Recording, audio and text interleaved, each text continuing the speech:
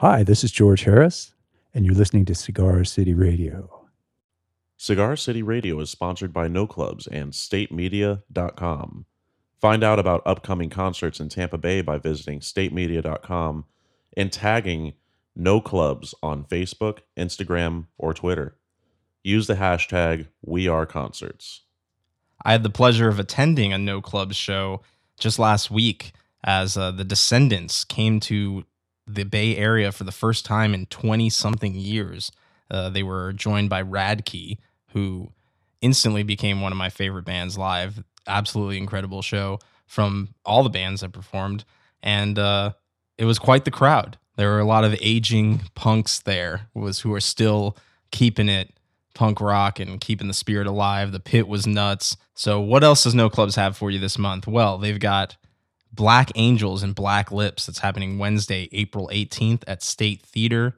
Saturday, April 21st, they've got Nightwish doing their Decades North America tour. That's at Janus Live, Saturday, April 21st. And Friday, April 27th, a hardcore show with Memphis May Fire, Fire from the Gods, Up From Here, and Safer Waters. That's happening at the State Theater. A little bit of an earlier start, 6:30 doors. So be there for that, Friday, April 27th. Don't go see Avengers. Go see Avengers the day after. Instead, go see Memphis May Fire on the 27th. Right? Avengers. Yeah, they can wait. Yeah, that'll be there. But Memphis May Fire will only be there on Friday. But you can catch all of that info and more at statemedia.com.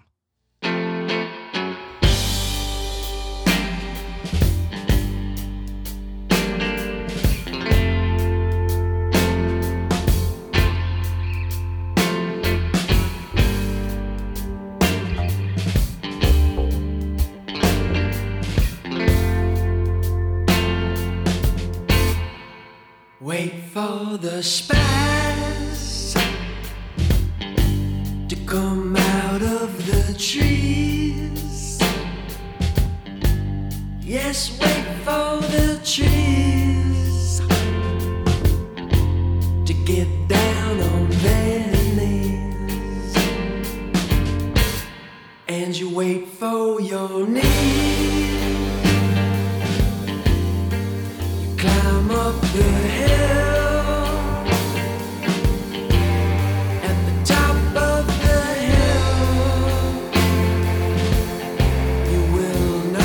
True will. And then you say, who am I feeling? Who am I feeling? Yeah. Welcome to Cigar City Radio episode number 73. The song you just heard was Who Am I Feeling by Send Medicine from the album Scary Aquarius Daughter. I'm your host, Randy Ojeda, and making the magic happen, the tie-dye shirt wearing Jason Solanas. Randy, I'll tell you who I'm feeling. Who are you feeling? Just myself, man. My hand's on my leg, and I'm sitting here comfortably. I'm feeling myself. Hey, that's good, man. Body positivity, my friend. Body positivity. Indeed. At least for my leg. Yeah. At least for my leg. And thigh area. And thigh area. And upper thigh area. Yeah. Our guest on this episode is American singer and blues man John P. Hammond, the son of famed record producer John H. Hammond. He's been performing and touring since the early 1960s. He's worked with musicians like Jimi Hendrix, Eric Clapton, Dr. John, Duane Allman, Tom Waits, many more, you name it. He was also the host of the documentary The Search for Robert Johnson. He did the soundtrack for the Dustin Hoffman film Little Big Man. I bet you didn't know that, Jason. I had no idea. Yeah, I know. Check that one out. And he's won 1 Grammy and taken home 7 Grammy nominations, all in the traditional blues category. And he was inducted into the Blues Hall of Fame. So talk about a legend. It was a pleasure to have him on the show. Big shout out to our intern Kaja for very persistently staying in touch with John Hammond's team to make sure that this interview happened. Kaja even picked John up from his hotel, brought him to the interview, and drove him back. So in many ways, this episode would not have happened without Kaja. So thank you very much, Kaja, for all your help. You are awesome. So here it is. Episode 73.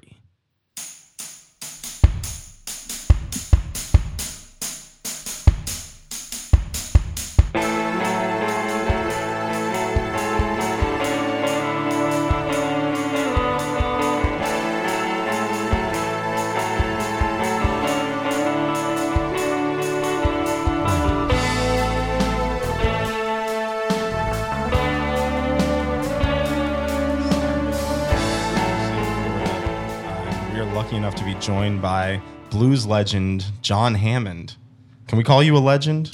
I don't know. I don't think of myself as a legend, but I think we think of you as a legend. all right. Because you've been playing blues for a long time. You've been, long career as a musician. Tell us a little bit, because we have a lot of younger listeners who might not be as hip to the blues or the style and the craft of the blues. So what is the blues to you, and where did it come from? Well, the blues is a genre of American roots music that started to be recorded in the 1920s. It evolved from the mixture of people that came from all over the world to the United States. I think blues is a kind of a combo of music from all over, including Africa and Europe and even Native Americans. And it evolved, like I said, in the beginning of the 20th century, and then started to be recorded about in the 1920s.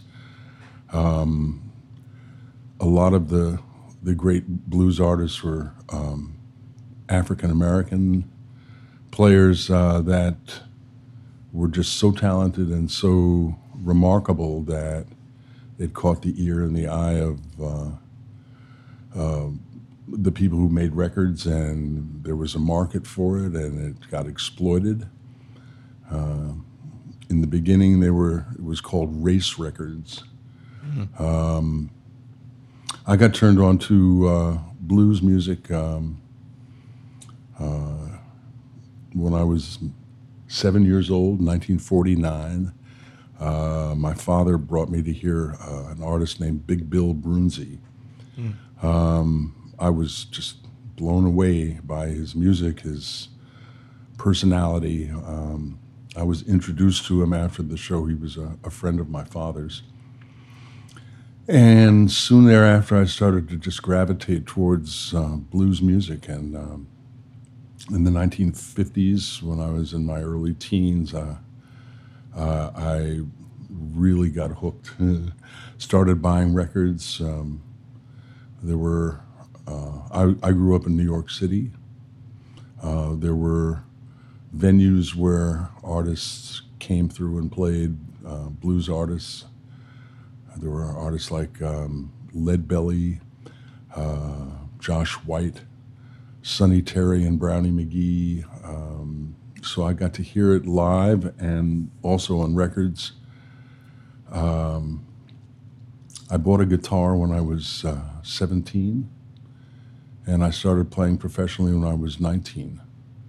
I went as far away from home as I could get. I wound up in Los Angeles and started playing in nightclubs there. I had almost immediate success as an artist. For whatever reason, I was completely into it.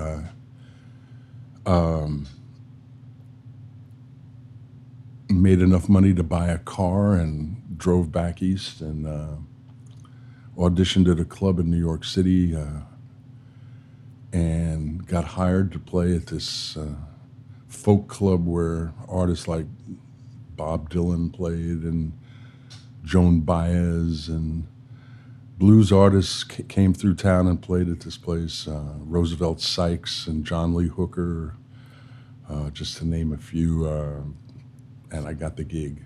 Yeah. I was paired with Phil Oakes. Phil Oakes and I played for a week, and we were held over for another week, and we were both signed up to Vanguard Records. So I just turned 20, and I made my first record. And I was on the map. Yeah. And I've been doing it for 56 years. So backing up a little bit, because I'm always intrigued by kind of how the music scenes were back then. So what was like the music scene like in New York compared to, or the blues scene like in New York compared to the blues scene in Los Angeles when you drove out there? Well, it was kind of a mixed bag. There were areas that were blues areas where it was mostly a black audience, and venues were from anything from juke joints to, nightclubs. But the folk scene kind of incorporated blues into the folk genre, and I was accepted. Wasn't easy. There was a lot of racial profiling kind of thing, like, oh, how can a white person sing blues and so forth. Yeah. But I didn't care. It's what I wanted to do, and Yeah, just went for it, and overcame a lot of obstacles and made records and traveled everywhere. This has been my life. I have a question because you're saying overcoming obstacles. I heard you, as a kid, you had a stutter. Like, That's right. how did you manage to correct that and just I become? never stuttered when I sang. Yeah. And when I got on the stage, it was like another part of me came out that I didn't question it or doubt it. I just went for it, and interesting, you should know that. But I guess I've overcome a lot of things over the years. Yes, and also because I was hearing that you went on, you did a couple concerts with Howling Wolf. Do you I think did. those people they were mentors to you, like the Oh, people that absolutely. you met along These the were way? idols of Yeah. mine that I got to be on shows and tour with them, and like Muddy Waters and Howling Wolf and John Lee Hooker, Willie Dixon. But there were a lot of the older players, the actual the guys who originated the music, artists like Son House and Skip James and Bucka White and Big Boy Crudup, and these were really intense players, and Big Joe Williams and Robert Nighthawk. And I got to be on shows with all these guys, and there were folk festivals that would have blues artists as well, and a lot of these guys were still happening in the 60s, and I got to be on shows with all these phenomenal players, and it was really inspirational to me. You think that helped develop kind of your specific sort of blues sound? Seeing these I guys? guess I don't, I just went for it. I was inspired to want to play the music, and I'd listened to so many different artists. I guess I came up with my own style over the years, and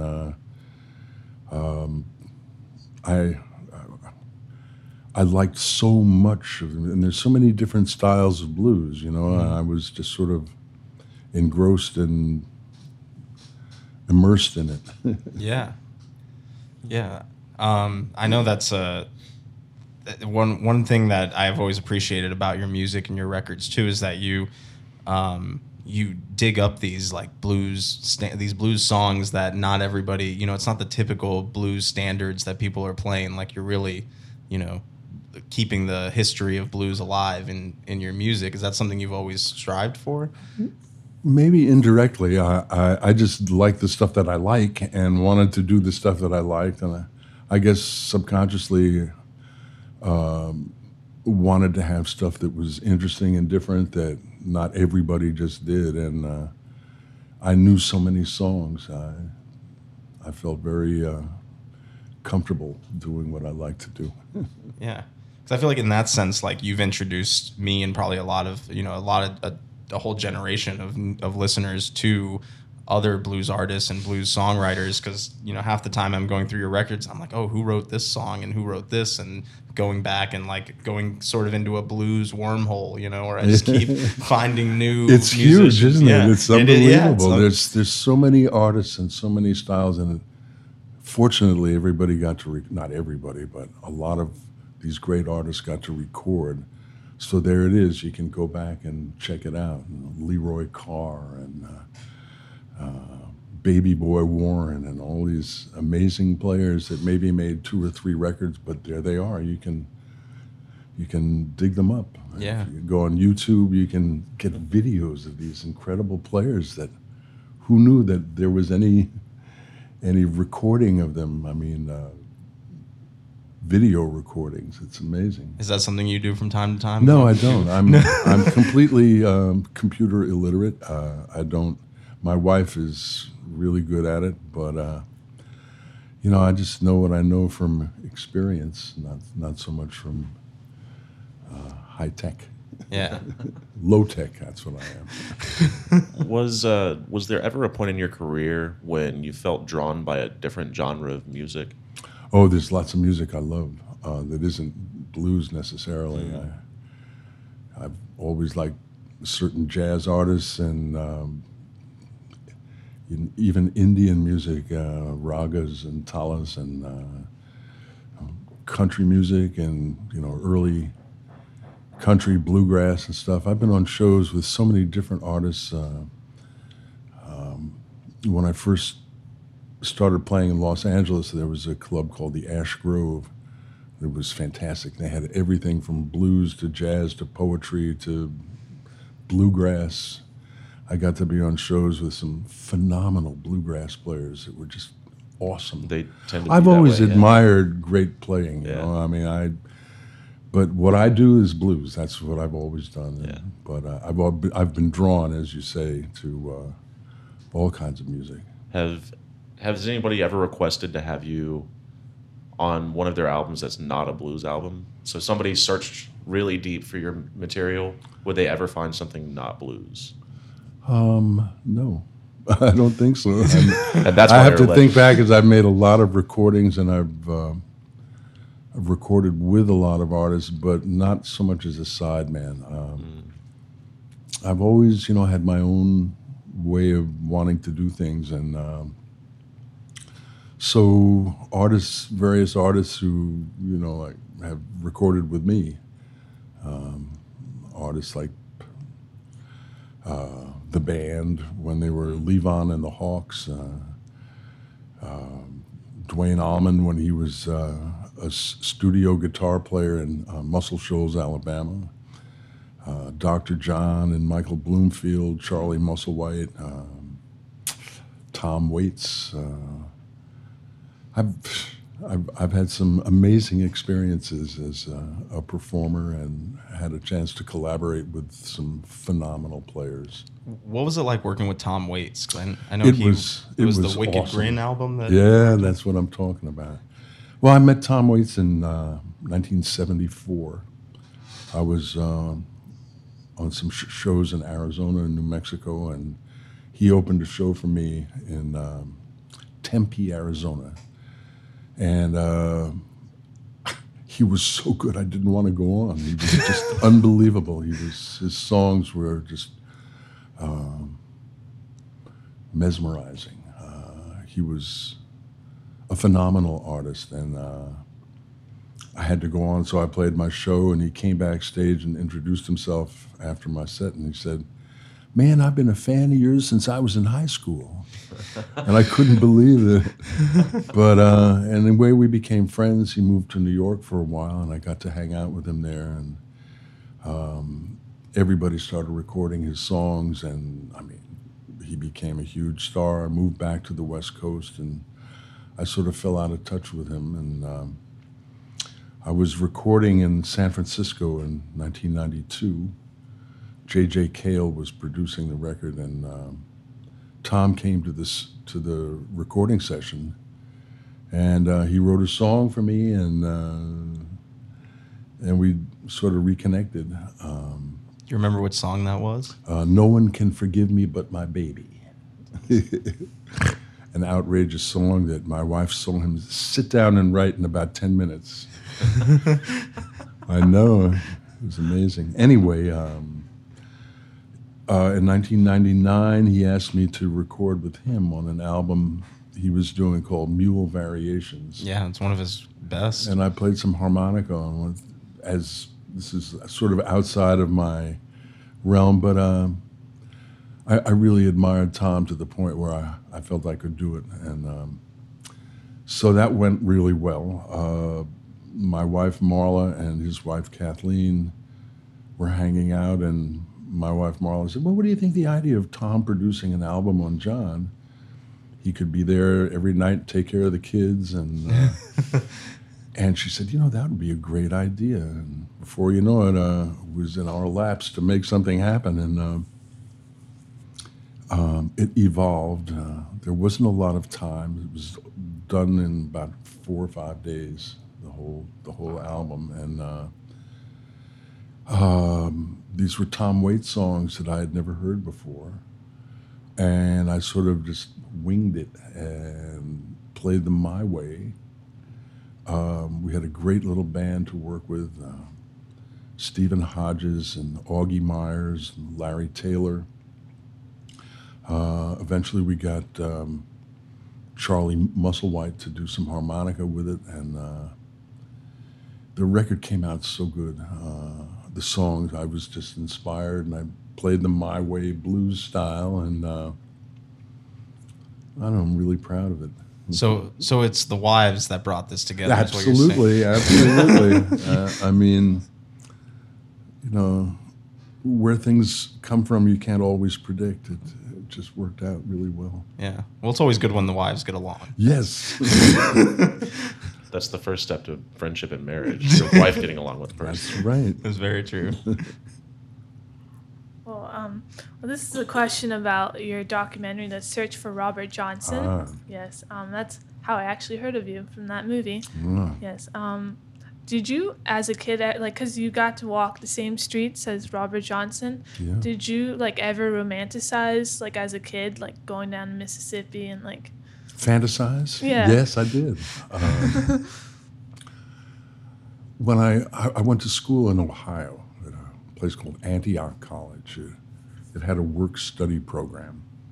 So you would be on campus for 6 months and working a job somewhere for 6 months. One of the jobs I took was near Boca Grande, Florida. And I had just started playing the guitar.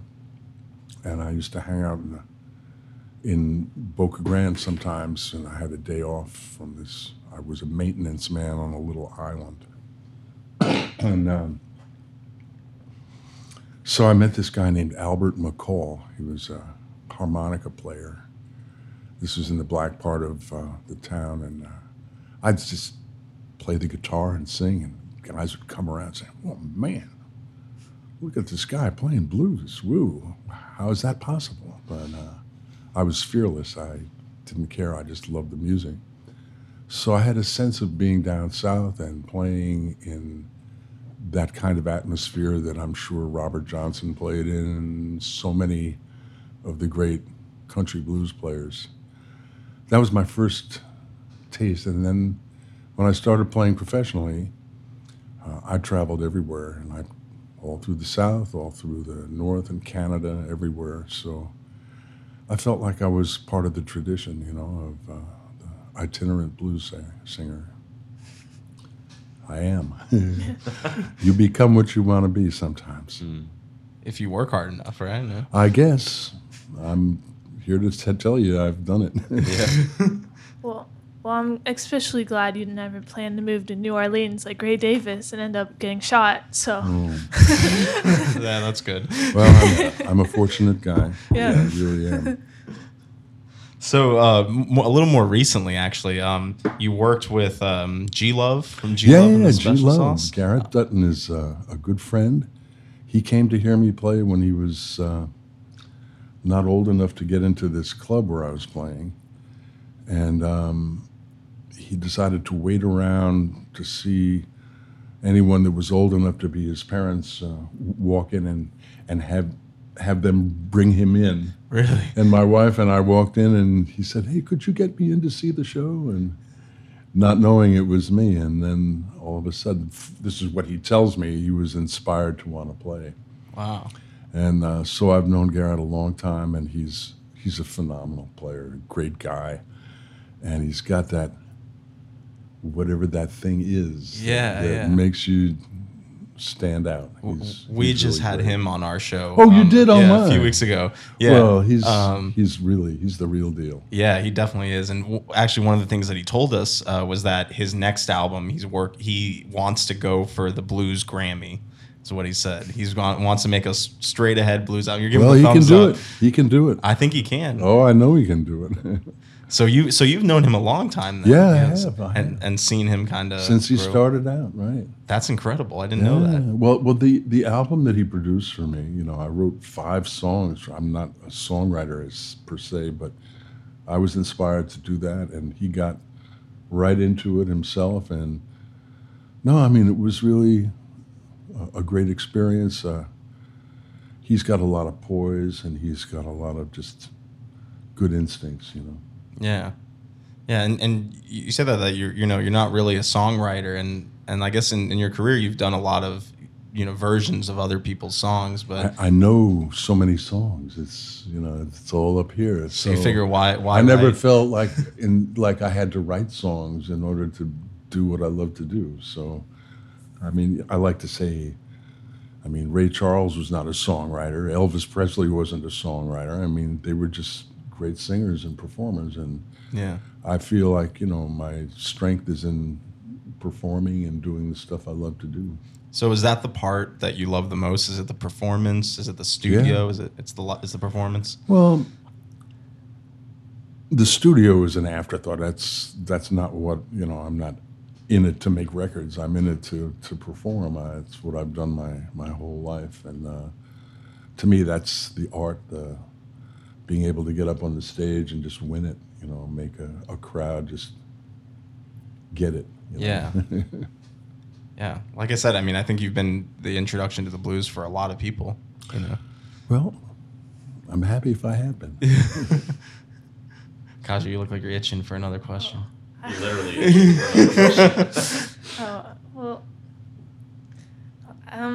With the interpretation of songs, do you take a lot of time to think about a song before you go out and perform it, or it's just something? Yeah, well, in the sense that I want to feel comfortable doing the song. I've heard so many great songs. I have to sort of figure out how I would do it, to make it mine. Any artist, has to make the material they do their own. I'm not a machine. I'm not a tape recorder. So I'm going to do it the way I want to do it, and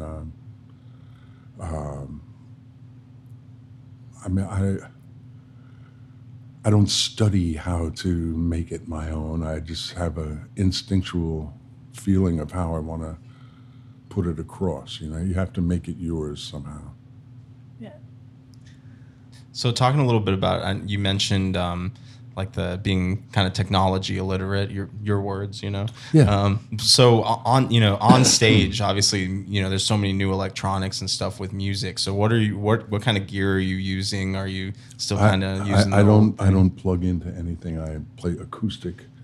I have a SM57 for the guitar and a 58 right for the there. vocal. Yeah.